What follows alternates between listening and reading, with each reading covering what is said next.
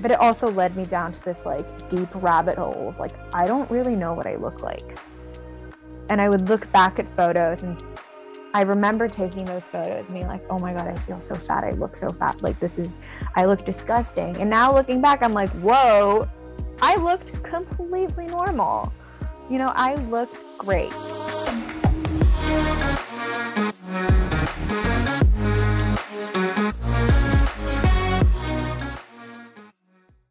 Hey everyone, welcome back to another episode of Struggle Creates Strength. Struggle Creates Strength is a mental health platform exemplifying that everyone has a story.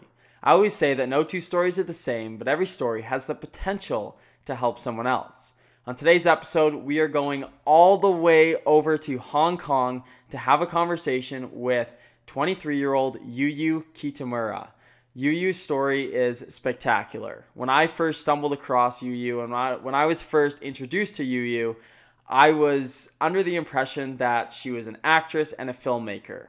And yes, she is both of those, but even more so, the story that she has and the struggles that she's been through, the different obstacles that she's had to overcome is spectacular. And to be able to sit down with Yuyu and have this conversation was incredible. And to know that Struggle Creates Strength is reaching that international level and the international platform and traveling around the globe it leaves me speechless. And Yuyu, I am so happy that you were the first one that I got to film with internationally. So thank you for that. And to everyone, you are going to love this episode. Yuyu is an amazing person with an amazing story. And now enough of me rambling on, and I hope you enjoy this episode. Thank you so much for actually taking the time out of your day to come speak on the podcast, to share your story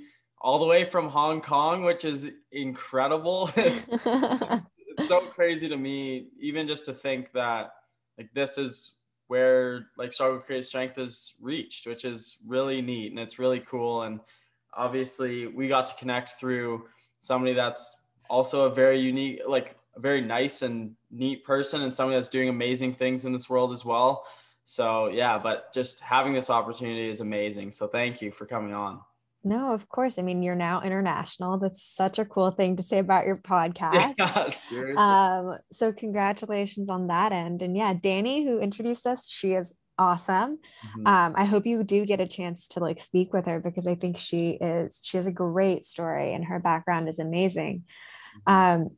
But yeah, like today, like how do you want to roll? Like what, you know? I think you just sharing your story in its length. I know, and especially because when we sat down and we were talking, and I kind of just gave you that opportunity, obviously, just to share your story with me, because I didn't know your story. And when you shared it with me, I was obviously amazed. And I was like, how, like it always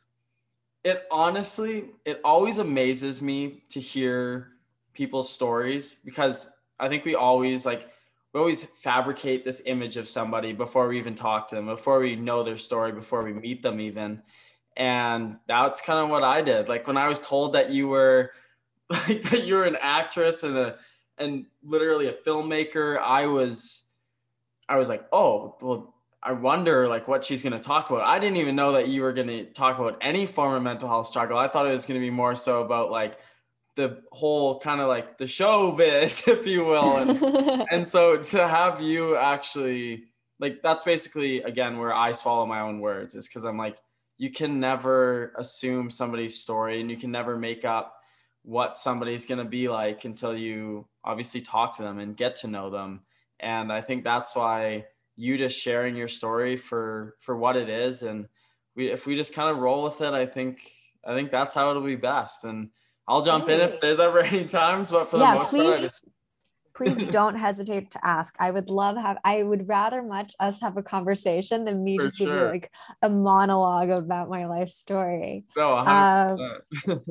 But yeah, my name is Yuyu. I would say that I am an actor, a poet, now a filmmaker, which is really cool to say. But I'm also a sister. I'm Japanese. I would say that there are now a lot of identities that I can proudly say I am. Mhm. But my mental health journey, it's wild to say this because I'm only 23, and I always like question how serious I take myself, even though there's like so much more to live in life. But my mental health journey with like depression, with struggles with my body image, anxiety, like I've gone through so many seasons of it.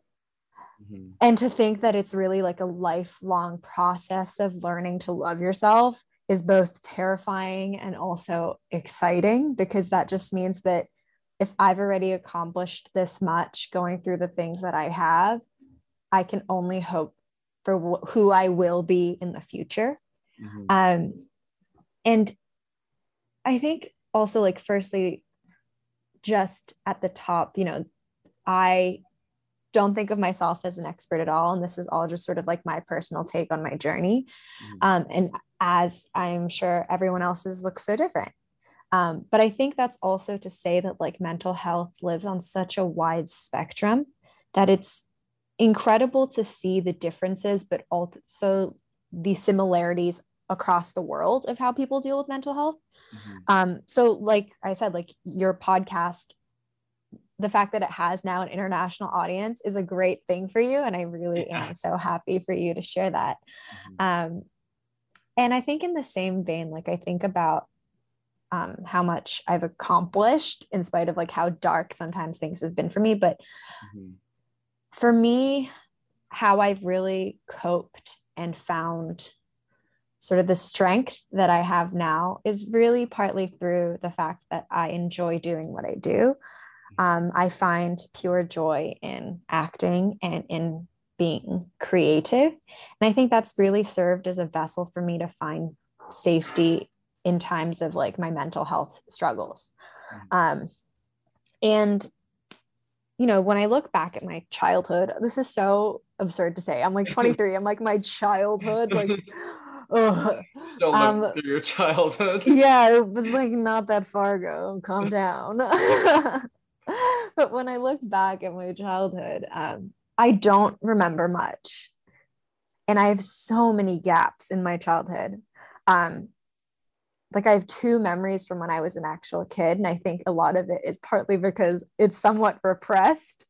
Um, but from what my parents have told me, they've said that when I was a kid, I was very bright, very confident. I loved talking to adults, and I loved from a very young age like make believe. I was always role playing and living in some other fantasy and running around, um, which is something that I think every child should do in this day and age, especially is go outside and play outside. Mhm. Um, but somewhere along the lines, and I would start to say from I think when I was in like primary school, I was very conscious of the way that I looked.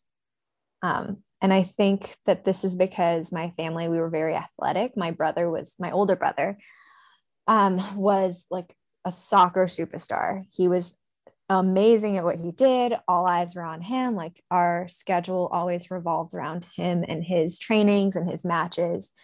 And so for a lot of my childhood, my identity sort of lived in like the little sister role, right? Like, um, and so I was often finding myself alone and playing with, make believe and playing role play stuff and like running around while he was training. But also from a young age, I didn't look like him. Like his metabolism is insane. And I was sort of like the chubbier kid, which is fine. Like you're a kid, you're meant to be soft and huggable.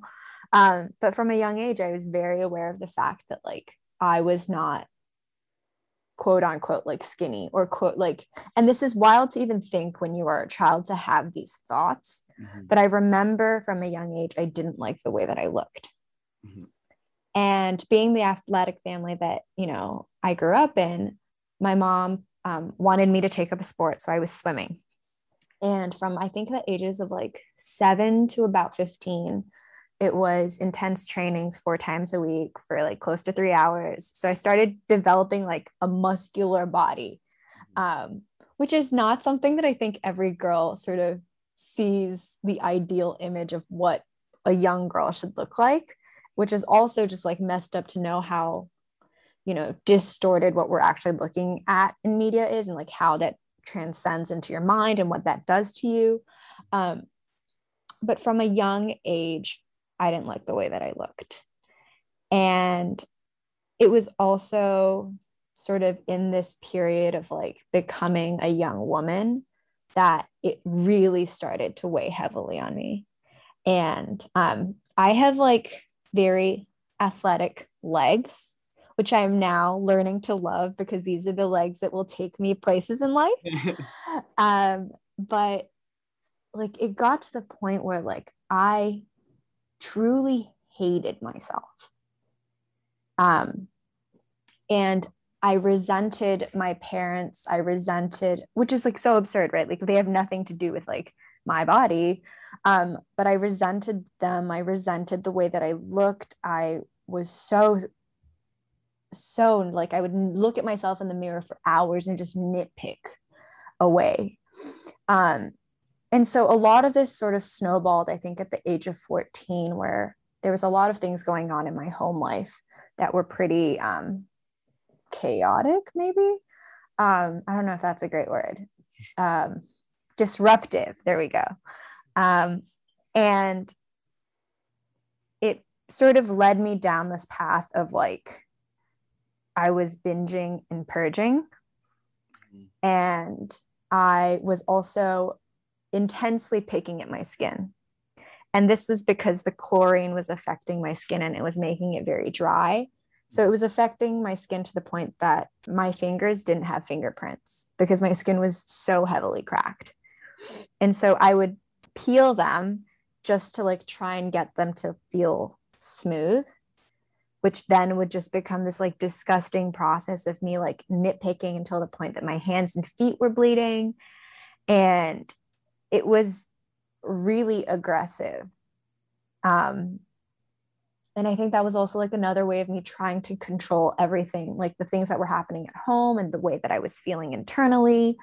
And it was this point of like 14 to 17 that everything that was sort of like marinating inside my body and my head became pretty dark. And I was telling myself a lot of unkind things that I would never tell to a person. They always say like, tell yourself things that you think you could tell your friends. I would never tell or call my friends, any of those things, but I was doing that to myself. And because I was binging and purging, I had lost some of like the baby fat that I had. But it also led me down to this like deep rabbit hole of like, I don't really know what I look like. And I would look back at photos, and I remember taking those photos and being like, oh my God, I feel so fat. I look so fat. Like I look disgusting. And now looking back, I'm like, whoa, I looked completely normal. I looked great. But I think that's what is so terrifying about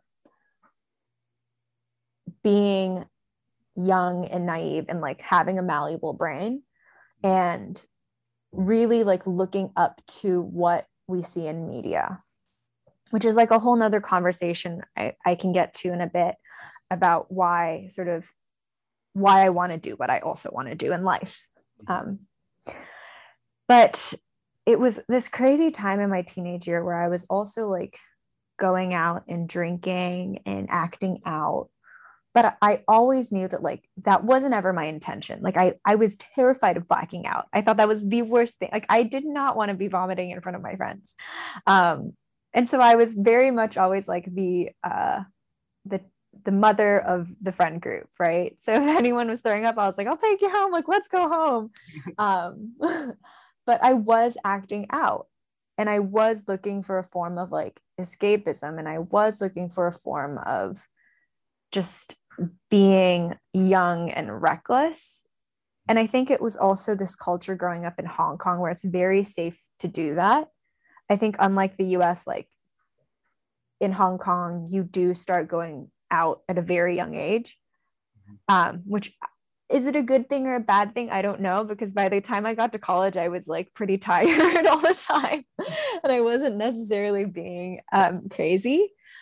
Um, but it was this constant turmoil of not knowing who I was, both inside and outside. Like I didn't know what I looked like. I didn't know who I was supposed to be. And like I was having cultural identity issues because I am Japanese, but I grew up in Hong Kong and I've never felt close to Japan. And I was very much Western. I was brought up with a very Western mindset. And so that was creating a lot of pain in terms of like your first steps into like figuring out who you are. I didn't know who I was. And I also think that that is very normal for teenagers. Um, but it's so easy to feel alone and isolated and feel like you can't talk to anyone. Um, and I don't know how you felt like growing up in like in, you know, in Canada, like whether it was more open to talk about mental health, but No. in Asia, it wasn't.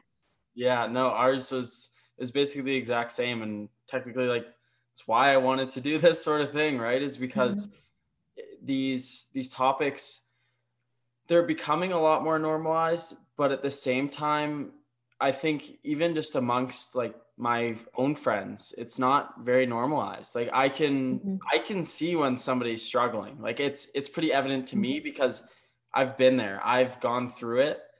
But the second that you ask somebody how are you doing, it's always the same complacent answer, which is, oh, I'm good. Like, yeah, I'm good. I'm doing great. Yeah, everything's fine. And it's like, it's not, and it's so Yeah. obvious, but yeah, no, all the topics, like they just, especially before, I think now it's getting better because there's a lot more people that are speaking up. There are a lot more people that are being vulnerable with these conversations. But back then, especially, like nothing. It was Mm-hmm. just struggle in silence, basically. Mm-hmm. That's how And it. you bring up, yeah, you bring up a great point that it's like, even coming onto this podcast, like we had that conversation before where it was so easy to talk about it because it wasn't recording. Hmm. And now that we are, like, I'm going to be honest, like when I first declined, like I pushed back your offer like last week, right? We were supposed to record last week. Hmm. A part of it was the fact that, like, yes, I was super busy at the moment, but I also had enough time to prep. And it's what fear does and what the idea of like, what does it really mean to normalize this sort of conversation? Why can we not do this? Why do I have to feel so terrified of talking about it in the context of us recording a podcast? Like if I am really trying to normalize it and have this open dialogue, I should just talk about it. But I think what fear does is it is so paralyzing, and the things that you end up telling yourself just to push back and like procrastinate, even if you will, like it's fascinating to me. Like right before this call, I was cleaning the most I've ever cleaned in a while. I was like, I don't like cleaning, but like I should do something else. Um, and I think that, like you're saying, like having these sort of conversations is the very step to how we, like people who aren't professionally licensed to do so, like how can we normalize or destigmatize mental health? It's by having an open communication and like talking about it. So, which is something that I think Hong Kong is really struggling to do so. I think in a lot of aspects, like they tend to follow what like the US or the UK are doing in terms of like body positivity, like representation in media, like mental health. But if you look down at like what's actually happening here, it's really bad. Mm-hmm. And I was having a conversation with this guy named Aaron, who has an organization in Hong Kong called Talking Mental. And he was sharing with me like what he's learned about the mental health culture in Hong Kong. And like the mere fact that therapists in Hong Kong only have offices in the very nice neighborhoods and charge expensive rates, you really do like that's a clear answer as to why like mental health is declining in Hong Kong. It's only for people who can afford it. Mm-hmm. And so I really wonder like what kind of kids can grow up in this, like especially in this current climate where it's hard enough with like the usual stakes of being young and trying to figure yourself out like I was. But on top of that, like you have COVID, and in Hong Kong, like there were a lot of social political movements happening that was really like hurting people. Mhm. And so like I wondered, especially looking back and like sort of thinking about this call, like who I could have been if I had the tools and the vocabulary to really talk about what I was going through as a teenager. Um, and even the fact of like, I don't know anyone in Hong Kong in my community that go to therapy. I know two people, but that's because we're like very extremely close, but they are also like on the wealthier spectrum of like the people I know. Um, and I think in the States, like it was a clear shift when I went to school in New York and like really separated from my family, what I could be doing for myself to better myself. And when I was at NYU, like I decided to go to therapy for the first time. And it was great because my parents didn't have to know about it. It was on my student like health insurance. Like, mind you, it was still hard to get appointments and everything, but like knowing that I had that as a resource was extremely important for me to start understanding sort of the wounds that I was feeling and what that was doing to me and like how I could better myself. But it took me like the literal process of like leaving my family and moving to the other side of the world where, you know, it's so interesting that you're saying that like it still wasn't normalized back then, but like it was so much more of an open dialogue about like people being like, yeah, I'm on this medication, like yeah, I see a therapist. Like I didn't know anybody in high school that could say that. Mhm. um and so in a sense, it's so interesting to see sort of like how different countries are really moving in terms of like the pace and like the steps to destigmatize and help people who are suffering from mental health. Um, so I think that was sort of a very pivotal moment for me of like having the courage and the bravery to talk to someone about what I was going through. Um, and they gave me some great initial tools, but that was the first time that I consciously clocked in the feelings that I was having and what those triggers were for me, and how I could sort of safely take steps to change the way that I was thinking or do something else that could bring me joy and really like give myself very easy but also helpful things.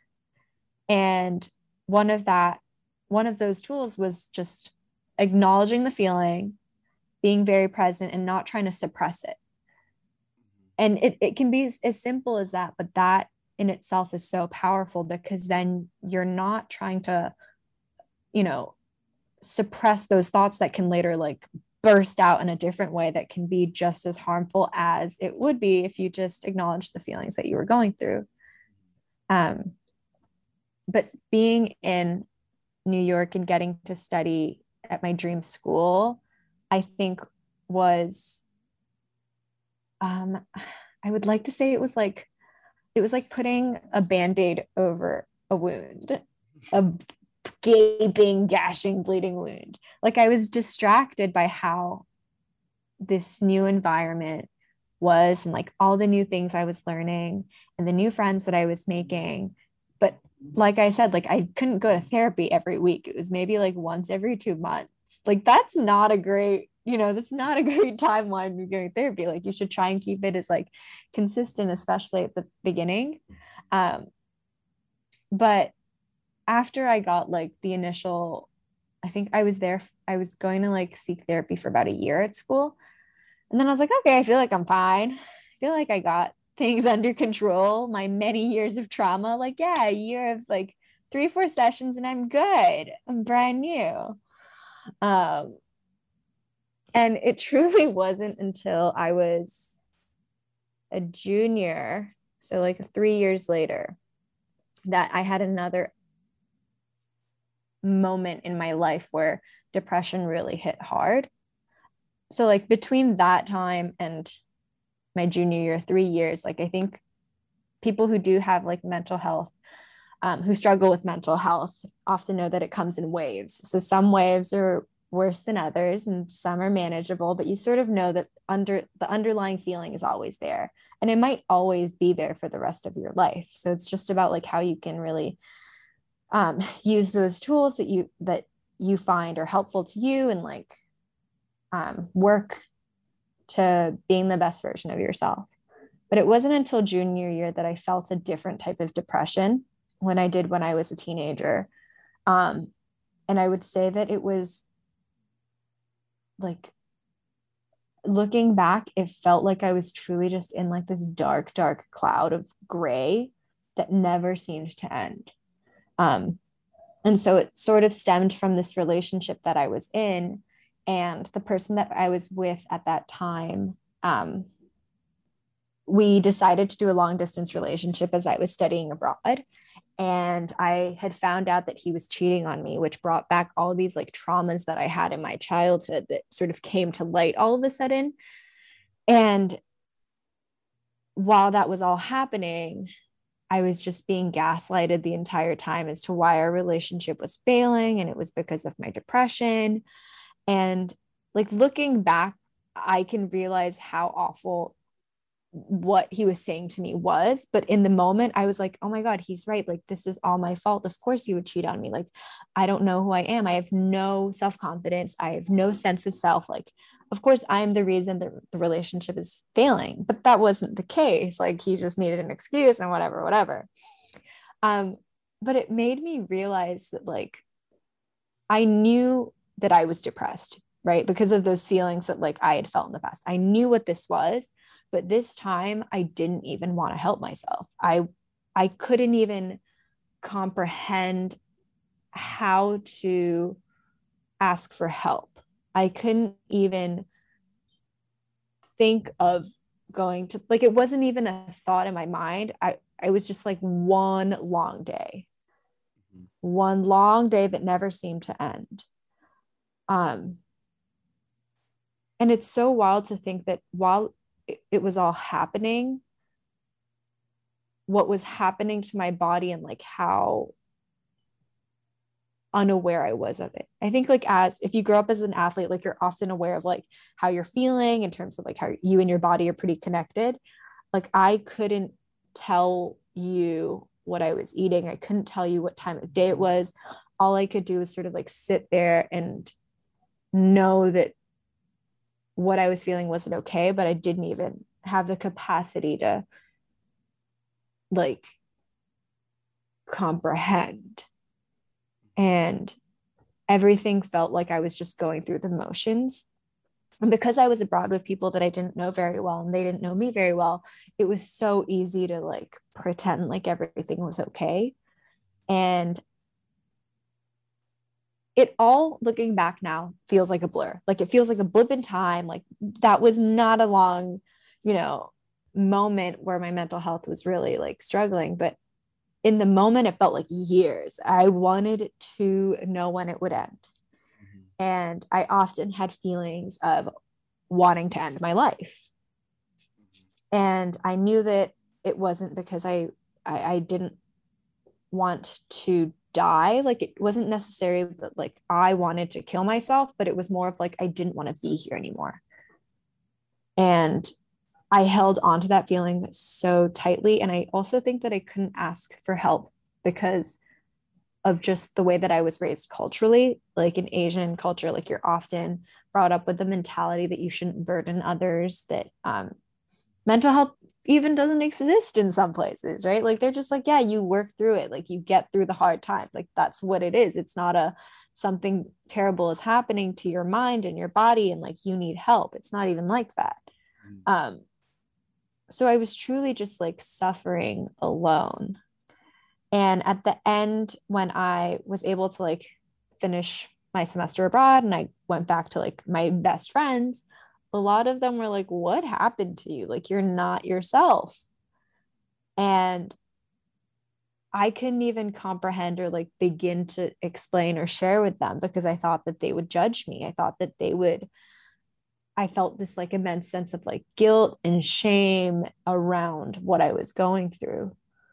Um, And it was that point that I started experiencing like panic attacks. Like people would be like, they obviously, at this point, my relationship ended. And they were like, oh, let's like go out, like get your mind out of it. Like we'll go have fun. And that would just make me like plummet even further into like anxiety and panic attacks at parties and like literally Irish exiting everything. I would just like leave. I'd be like, okay, I'm going home. Um, and I think now I can almost smile at all of those instances.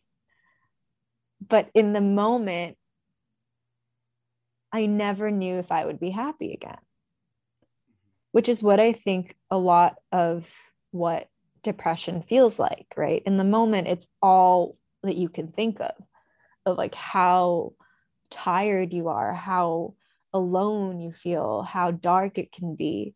Um, but when people do, and like hearing people say like it'll get better, like it almost feels so patronizing because it feels like they don't understand. um but that's where I go back to the whole idea of like, regardless of culture, like depression exists along a spectrum, and there are many parts of depression that are so relatable. And it's that feeling of like, in the moment you feel like you are alone and no one will ever understand, but in fact there are millions of people who do understand. um, and in all of this, I look back on both instances and I now smile because it brings me happiness, thinking that the person I am today is because of what I went through. And the reasons why I find so much joy and gravitate towards creative things is because for me, acting and why I love it so much is a form of escapism. I love the idea that I can live through something else, as hard as what I'm going through is. If I really think about this character and what they're going through, I can sort of forget about myself for a moment. And I think that to me is a huge part of like why I love doing what I do. It's storytelling.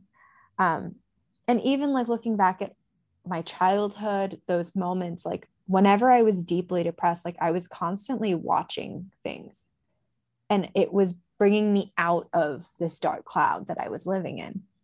And that is so powerful to know that that is what theater, that is what movies and TVs and music and art does to people. It is so moving to know that, like, if anything, like it can be as silly as like watching reality TV, but for that moment, it brings someone comfort. And I think that is really beautiful.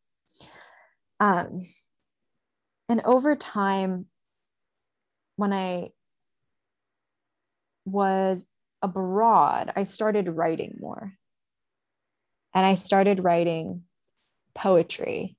But like many people of our generation, I was doing it on my phone and I was writing in my notes apps. And I think it's also so interesting to know or to think what other people have in their notes apps, because I feel like it's like everyone's own diary in its own self. Um, but I was writing all these thoughts that I never even had the courage to say out loud, but it was a safe place for me to put down my thoughts. Um, and it was this internship that I had in the summer after I had come back from abroad and gone back to school. Like that year after, I had this amazing internship with this woman who I now consider my mentor. But she has this like pet project she does with every intern class where while you're there, you sort of have to create something. Like you can either start a podcast, some people have gone on to make websites. And she had said that she had made a book once. And that just intrigued me. I was like, that's so cool. Like people can just like make books. And it's a much easier process. You can be self-published via Amazon. Um, but I'd expressed interest and she was like, oh, do you have anything that you can make into a book? And I was like, yeah, like I have these like silly little poems that I have on my phone. And she was like, great, let's make that into a book. And I was absolutely mortified. I was like, no one's ever reading these. Like, this is my diary, lady, back off. Um, and she was like, oh, I don't have to read it. Like, we can do the entire process until you press submit. And if you really feel like you don't want the world to see this, then you don't have to press submit, but it's a learning project, right? Um, and so I was like, okay, like, sure. And I started like building this book together. And when I was putting my poems onto the page and I was rereading them, it was very surreal to me that this is what I had been going through. But I needed sort of like the distance. And after I write things, I don't ever read them. I'm very bad at editing. Never get me to proofread anything. But when I was rereading my words, I was shocked at how dark some of it was. Like in the moment, I couldn't even fathom like what I was writing, and it was just coming out. And it took me a moment to sort of like step back and really see how dark some of my thoughts were at some point. And I did the whole process. And at the end of it, when we got to the final step, she was like, well, you don't have to press submit. Like, I know that, doing this is bringing you like, oh, you're uncomfortable. You're clearly uncomfortable. Like, you don't have to do it. But by that point, I'd put in all the hard work that I was like, heck, like, I'll let it go live. And if anybody buys the book, they buy the book. But if not, like, they don't, right? Like, I'm not losing anything. There are so many books on Amazon. Like, the fact that someone will buy my book is probably slim to none. So I did it. And then a week later, we got the physical copy of the book. And I have never, and there are only so many moments in life that I truly remember, but that moment of holding that, like what I was suffering and what I was going through, and this is what came out of it, like a book that I had put together, was so uplifting. And it made me proud of myself, something that I hadn't felt in years. And I think that was the start of me very much validating my own experiences and knowing that sometimes, like, as hard as it can be, like, when you look back and like, that is one of the joys of, going through this mental health journey of like looking back and seeing that you are in so much of a better place, and you can look back at how proud you are of yourself. Like, that is something that I think is like, I don't even know how to describe that feeling. Like I'm literally, I feel like I have like electricity in me right now. Like I'm like, oh. And so I think that gave me sort of like this high that I had never felt before, which kept me pushing myself to try different creative forms. So I started picking up a bit of film photography here and there. And now I really enjoy that. And I'm still writing and I'm always acting. But all of those creative forms of expression for me are a way that I can safely and organically put my thoughts and my feelings into something, which I think is a great thing for people to do. And it's definitely safer and healthier than like doing, like binge drinking and like trying to distract yourself in other ways. But for me, like, that brings me so much joy. And it can truly be as simple as like curating a playlist. I think everyone loves music, right? I would like to think many people out there do. It can be as simple as curating a playlist that can also bring you joy. But I think that is something that is simple. And I think that is something that people can do. But for me, gravitating towards creatively expressing myself was a way that I was growing both as an artist, which I use the term loosely because I think it's a little obnoxious sometimes. But it's a way of me growing as an artist and as a person, but also brings me so much joy that over time, when I look back, I don't really remember the person that was struggling so hard, that hated herself so much. And this idea of like loving yourself is so much harder than like words you see plastered on like posters and words you see like coming out of like successful people's mouths. And it is this lifelong journey. And it wasn't until last year that I like truly started to commit and believe and work towards loving myself. I think in the past I told myself like, yeah, I love myself. Empty words. Oh my gosh. But there's a difference of loving yourself when you believe that you are worth loving, when you do have, great things to contribute to the world, when you do have a voice, when all of those things about like loving yourself and what that means. Like, I feel like it is only once I started acknowledging that this is something that I want to work on is when I started sort of being the better version of myself. And I don't really remember the specific struggles that I was going through. I just remember it as like phases of my life. And like, mind you, I say this and then like I'll have bad days like every other person, and like anxieties will always creep in, and like I'll procrastinate and push back the episode of recording. Of course, like things like that happen.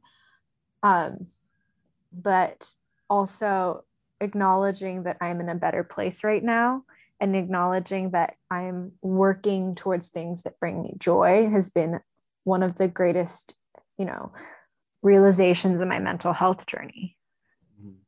And, I want to ask you, like, what is something that you learned about like how you are coping or how you want to better yourself and things like that? Yeah, no, I love that. And I love being asked these questions. I like for myself, I actually had an interesting talk today. I was catching up with an old friend. And so she was asking me like, how was I doing? And not your typical like, hey, how's it going? How are you doing? Mm-hmm. It was a very honest, genuine, how are you doing?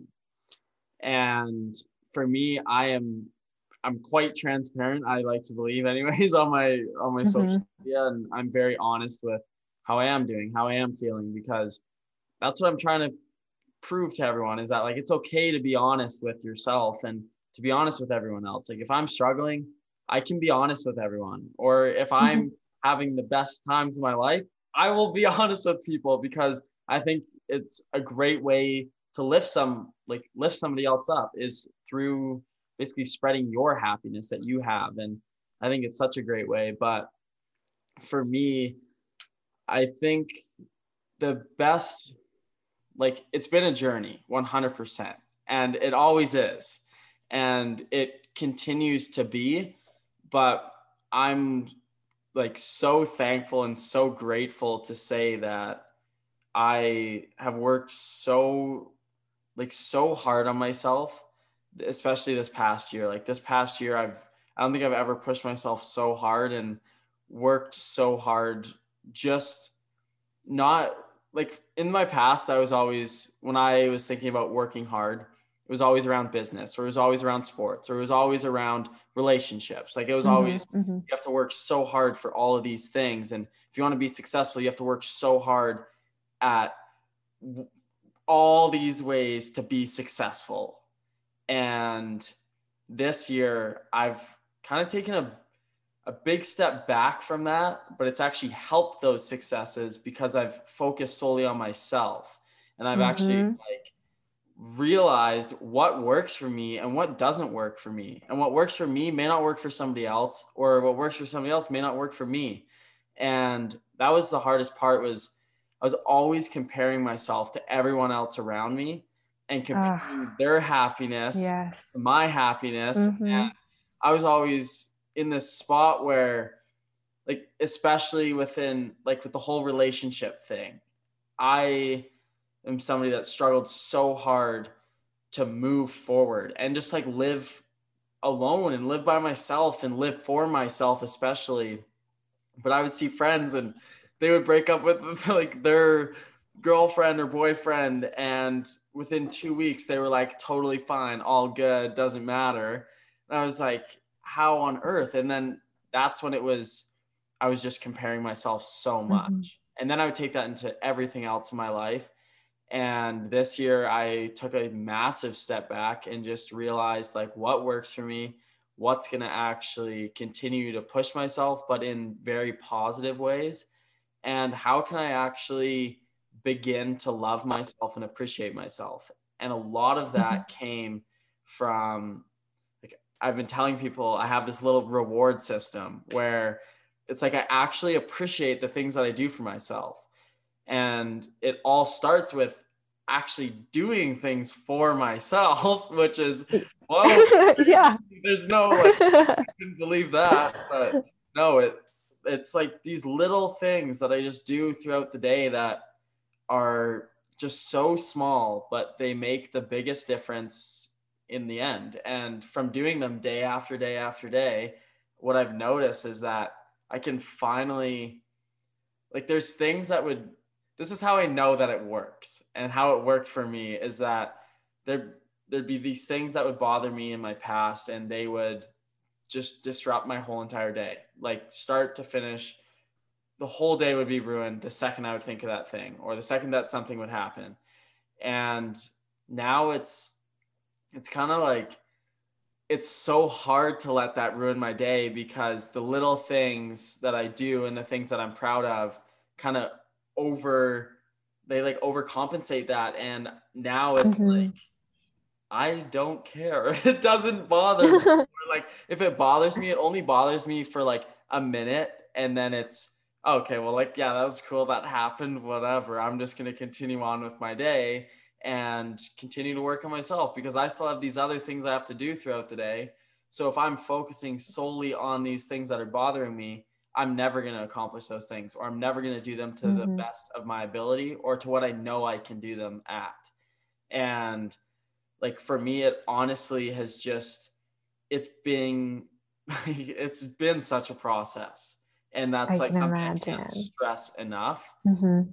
But It is a process, right? It's like not a 1 day, 1 month fix all. And like, it's so interesting because the two things, what you all just said, right, brought two things to my mind. One is that I was once having a conversation with someone, and I believe we were talking about something, but I was like, oh, did you know that someone once said to me, like, comparison is the thief of joy?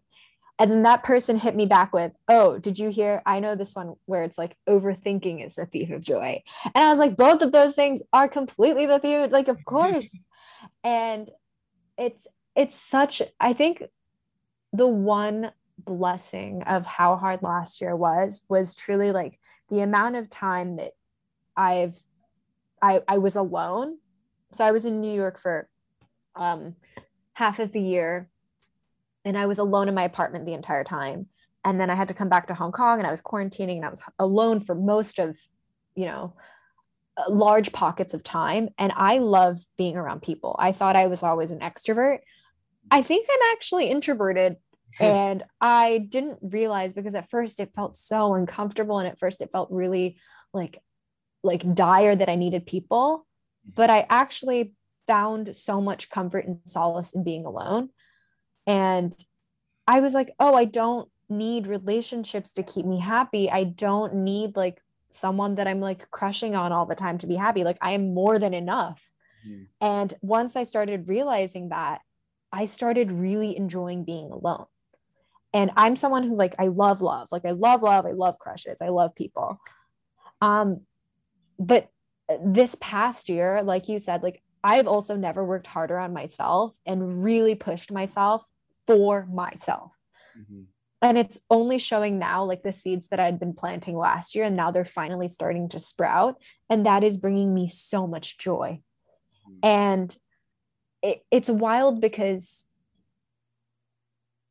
like you're saying, like, acknowledging happy things, I think it's obviously so much easier to complain and talk to people about how hard like something is that's bothering you, or like talk about negative things than it is sometimes to talk about positive things. Like, obviously these are different in terms of like mental health. Like, I wouldn't share my mental health. I never did share my mental health journey before, but it was so easy to complain about whatever was bothering me. But now, like, what I've been doing for myself every night is I write down 3 things that made me happy, or 3 things that I'm proud of that day. And then I end my day feeling really good.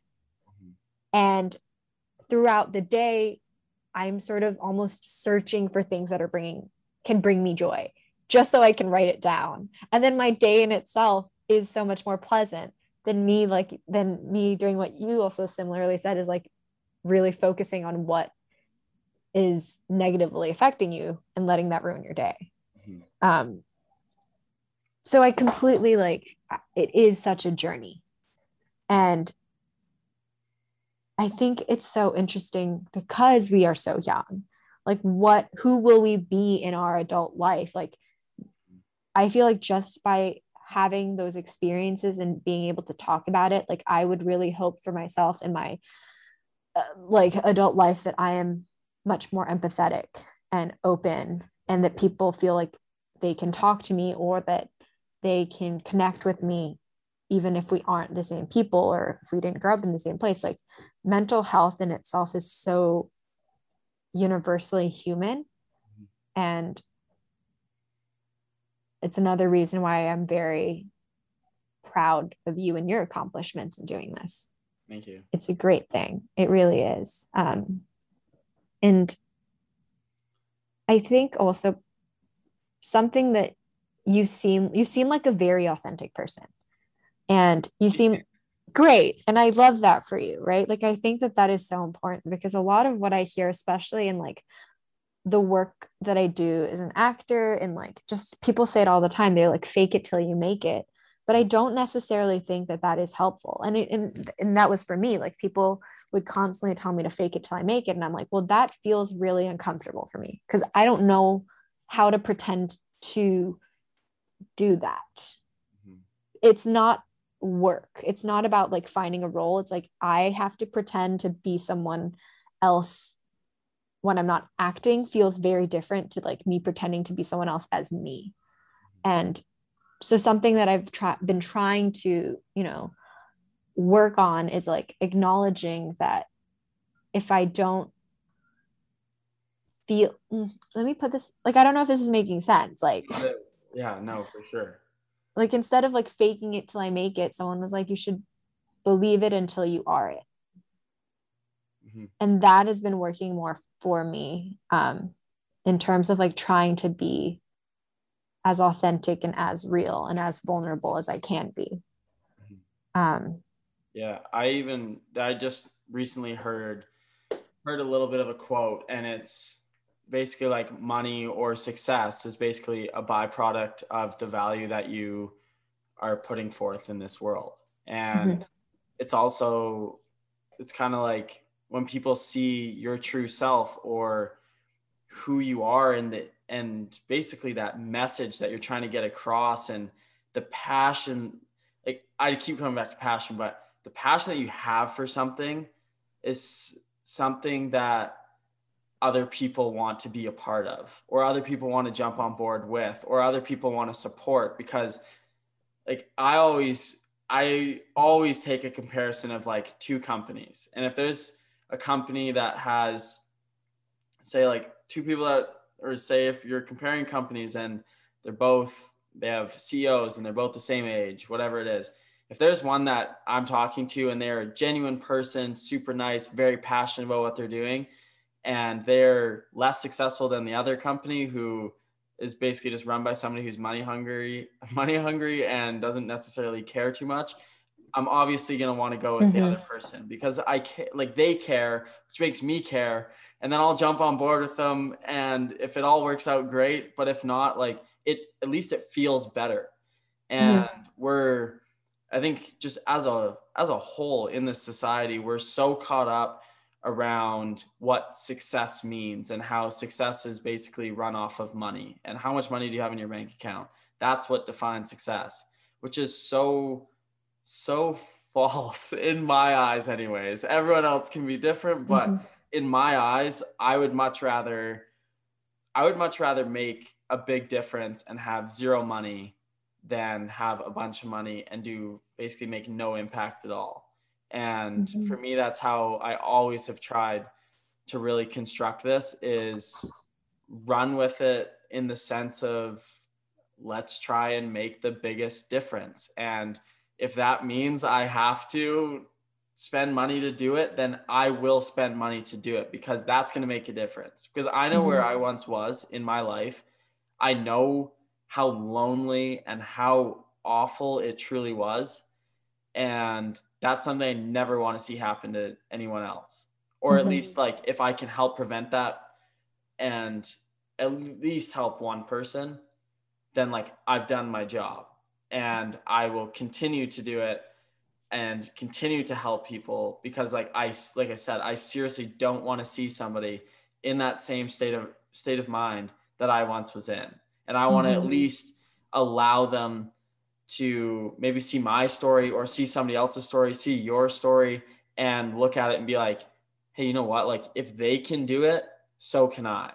So then it's like they are relating, and then it gives them hope. And then although like you might not receive a message from them, I might not receive a message from them, like there's so many things that are going on behind the scenes. The domino effect of that is It is, probably insane. yeah, it is, like, it's crazy. And like there's been people, even like I don't necessarily talk about how often I receive messages and how, like, what the messages. He's humble. Yeah, like, no, but I try to keep that stuff kind of within, and it's very, like, they're very intimate messages when I receive those messages. And but it is amazing. And what amazes me is not what this platform has done. It's more so that there's people that are actually like stepping up and wanting to make a difference in the world.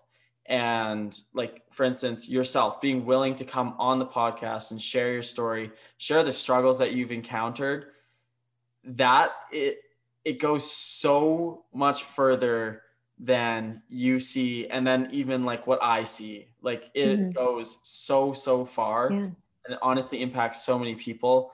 And for me, I think that's the most important part for me anyways in this world, is the power of vulnerability is incredible, right?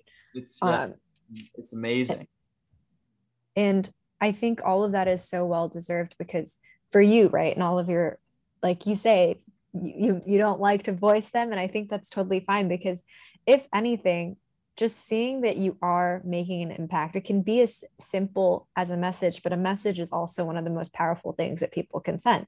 100%. Using their voice and sharing that they connected with you and your work and the people that you're bringing on, I think is a wonderful thing to be doing. And you are creating a community in that. And there is strength in a community.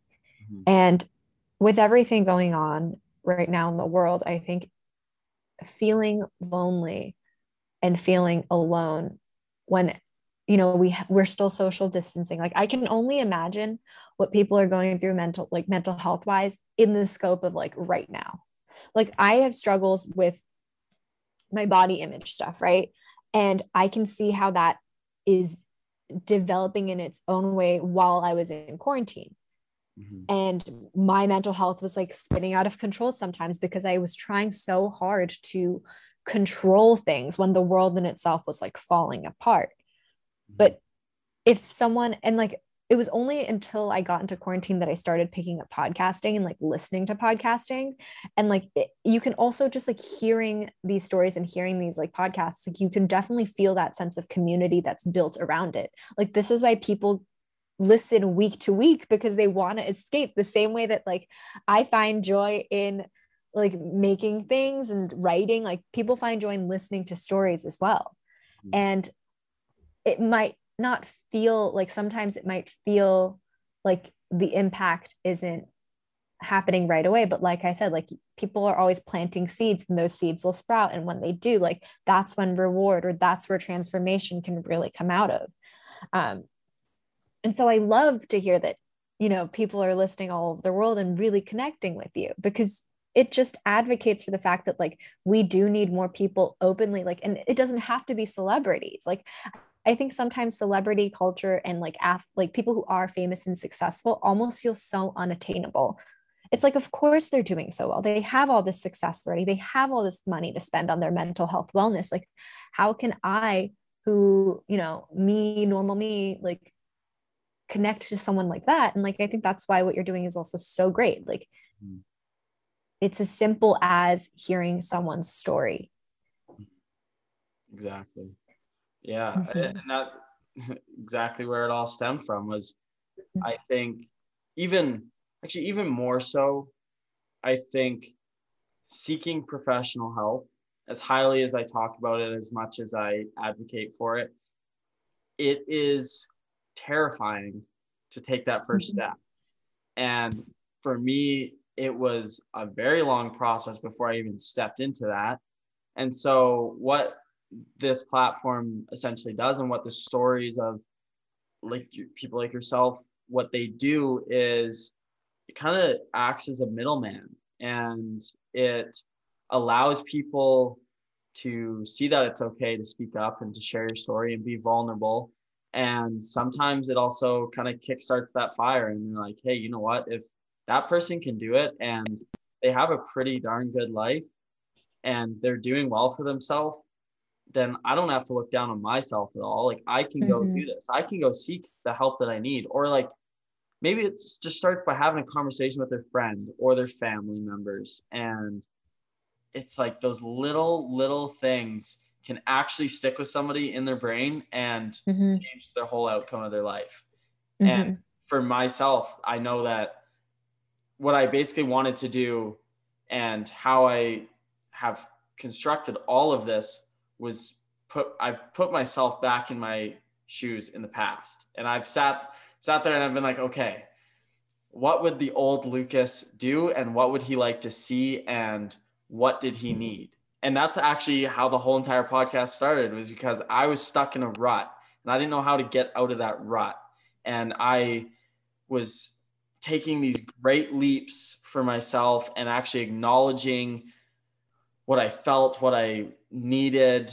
And it was crazy. Like how you spoke like before and said that you were actually basically you became an introvert rather than an extrovert. And that's exactly what I did as well. I actually started looking inside myself and being like, hey, you know what? As much as I like having crushes on people, as much as I like going out on dates, I can't be doing that right now because it's not best for me.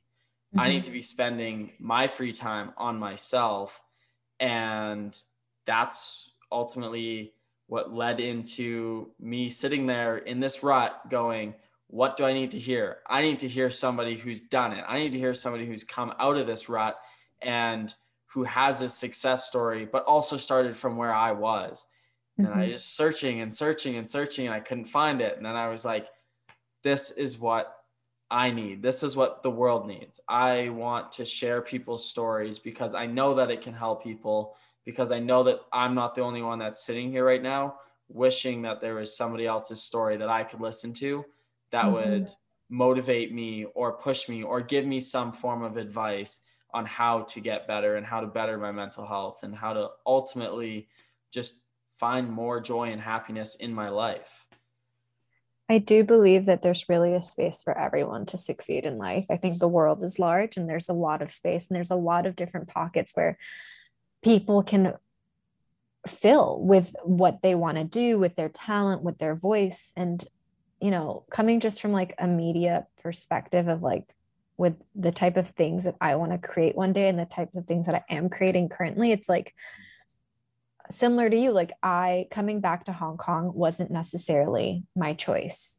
And I didn't want to really come back home at first. And I was sitting in this rut and I was like, I don't want to be here. Like, I want to be in my dream city and like really thrive there. But also, it was a blessing in disguise just because of how the US was handling COVID, that like I was able to safely come back home.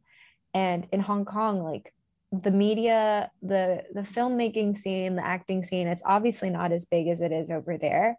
So in a sense, I felt like a very like a fish in like a normal size pond, as opposed to like a tadpole in like the massive ocean over there, right? And so thinking about this sort of space that I could fill and like the type of work that I wanted to do, it almost felt like it was so much easier to try and experiment here than it probably would be over there at this given time of like the world. And so, what I felt like I was lacking, or what I didn't really hear much of, was about mental health in Hong Kong. Like, there was a girl that unfortunately had passed away, and she had taken her own life, and she was in high school, and she was in the international school circuit. And I heard about this from my little brother. And it was mind blowing to me that it wasn't on the news. I was like, what? Why are people not covering something that is so important like this? People need to know, because this is a mental health problem we are having in Hong Kong. And even while I was in quarantine, like, it is tough. Like, Hong Kong has mandates you to be in quarantine for 2 weeks in a hotel alone. Um, that is terrifying to do.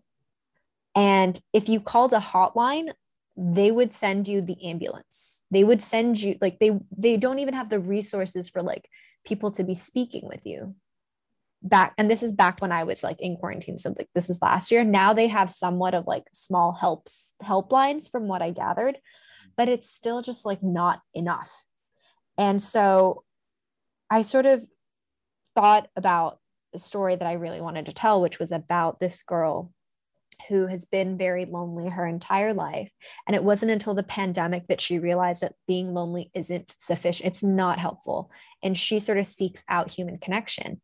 And she, finds this girl who is a YouTuber, and she has been quarantining and using her quarantine as a vlogging sort of like experience.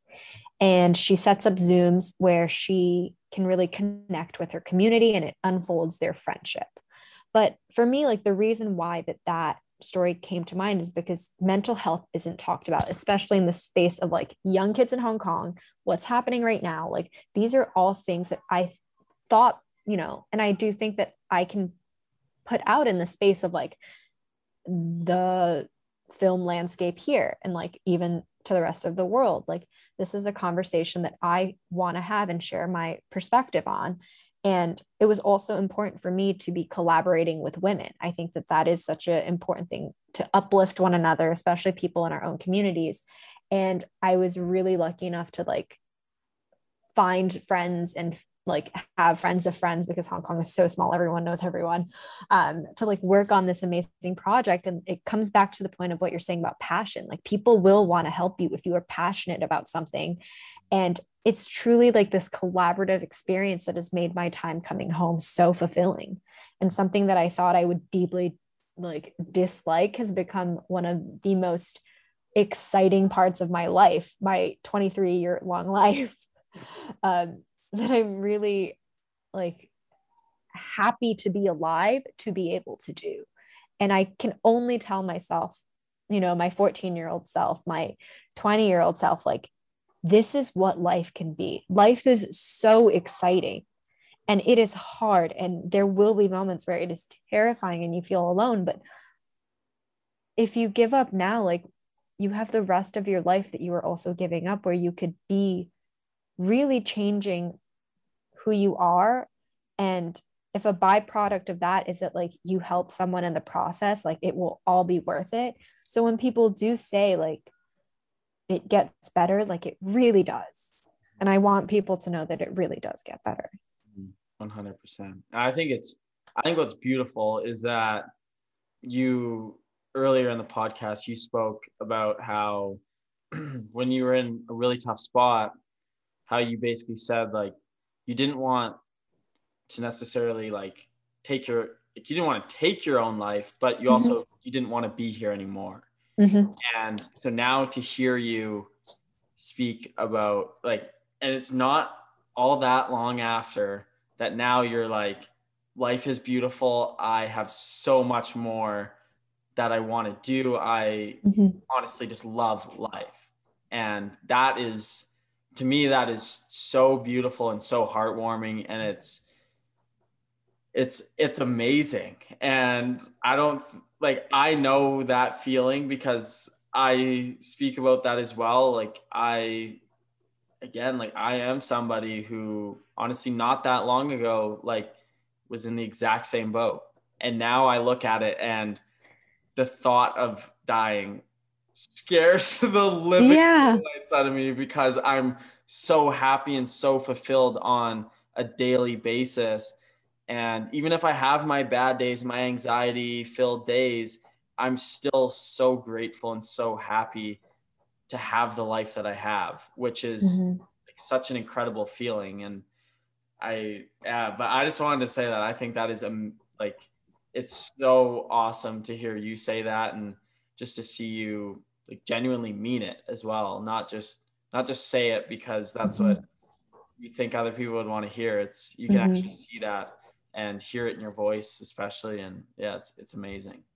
Thank you. I appreciate it. I really do. Mhm. And I'm excited to see other people's journeys unfold, my journey unfold. Mhm. And at the end of the day, it's like, it's hard out there. Like, no one is denying the fact that like living in itself is hard these days. No one asked to be here. Now we're here. And it's like, I only want to live a life where it is exciting.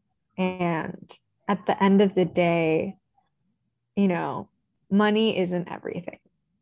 Money is not everything. I mean, like, success comes in all different shapes and forms, but one thing that I always strive is to try and be the best version of myself, treat others the way that I would want to be treated, and to like live an exciting life. Mhm. And um, I'm really happy that I got on this call today and didn't push back another week because fear can be crippling, but this has been really great. Yeah, no, I totally agree. A couple little things before we do wrap it up though. Do you, Sure. uh, what would be kind of like your biggest tip of advice for somebody that may be struggling? I think it's just find something that brings you joy, and whatever that may be. It can be as small as eating a cookie. I love cookies as much as the next person does. And it can be as, ambitious as do the thing that you've always wanted to do. Um, and I hope in the process, obviously, like treat yourself kindly. And um, I really do hope that, please consider like if, seeking professional help is a great option, and it can be terrifying, but it is also like very important to do. But know that if that is a big step and that terrifies you, know that there are also other things that you can do. And I hope that people do them safely, that um, can help them baby step their way towards becoming the best version of themselves. 100%. Yeah, I love that. And do you by chance have a saying or a quote or something that Mhm. resonates with you quite a bit? I really do. My favorite quote is, if you love life, don't waste time, for time is what life is made of. And Bruce Lee said that. And I really believe it, because I think time is something that is so valuable. And the time that I've spent with you today, I can never give back to you. And the time that I think time in itself is probably the most precious gift, just because you can't give it back. And we're only on this earth for however many years, that we should really treasure the time we spend with people and the time we spend with ourselves. So I love that quote. I love that. Just all the little things you said right after it too was perfect. And I even just, I'm gonna say a couple little things, but Go for it. just to go off of that, even when we spoke a couple weeks back, you said that. You said I hate to be late. And Mhm. there's a lot of people that say that, but they also just they say that they're like, oh, I'm crazy about it. That's just me. But the way that you said it, and you just touched on it there as well, but you just talked about how valuable time is. And so for you to be late is technically wasting time or wasting somebody else's time. That's time you can never give back to them. So if you're keeping somebody waiting, you're essentially taking up like such, it might be a critical piece of time It in their yeah. life. Like you never It know. might change their life. Like that minute, that if I'm holding you back 10 minutes, like I think it also paranoids me, because I'm an actor, and like acting, it's like you show up, time is everything, right? You don't show up on time, that could be your career. Yeah.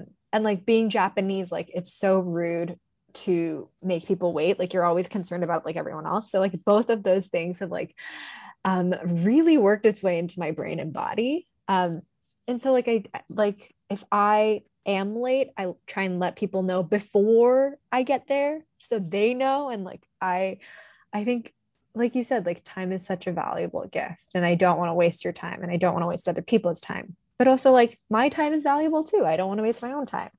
100%. So yeah, I think time we especially, I think we really, there's a lot of people that begin to appreciate it even more once they see somebody else's loss or see a loss within their family, something like that. Because then you start to almost cherish it more. And especially if it's an abrupt loss, you look at it and you instantly, sometimes it begins a midlife crisis with some people. It leads to some pretty crazy things. But no, time is seriously, like, I even said this recently, but the only thing you actually know in life is that you are going to die. You don't know when, you don't know how, you don't know what you're going to do in your life, and you don't know how long it's going to last. So this time that you have right now and this time that you're enjoying, like, make sure that you are enjoying it. Make sure that this is something that you genuinely want to be doing, because if you're not, then like you said, you are wasting time, and that time is valuable, and you could be doing something that you love to do, but you're just wasting your time and waiting for something else to happen in the future, when like you don't necessarily know if that will happen in the future. You don't know if there is a future to be had. So yeah, it's your life. Live it. Live it, live it, live it. Exactly. I love it. And I've loved having you on today. It's been amazing. Thank you. I think like you just, everything that you said like seriously hit home for me, and I know it will for a lot of other people. And just honestly, the way that you talk, it's very, very sophisticated, and it's really, yeah, but it draws, it's not like one of those ones where it's like, oh my gosh, this person's way too sophisticated for me to be listening. It's one that's, it's a very sophisticated, but it like draws you in a very unique way, which is pretty cool. So that's very kind of you. Thanks. Yeah, I often feel like I go on like word vomit tangents. So that's really nice of you to say. I'm gonna write that in my this podcast is one of the things I'm gonna write down in my gratitude 3-day thing. Made it. That's awesome. No, I love that. No, seriously, like, it's been amazing. And one day I hope that we can actually meet in person. Who knows when that will be, but I think we'll try and make it happen one of these days or years or whenever. We'll get there. Yeah, it'll happen for sure. Thanks so much for listening to another episode of Struggle Creates Strength. I hope everyone enjoyed Yu's story, and I highly encourage you to reach out to her and have some form of conversation with her.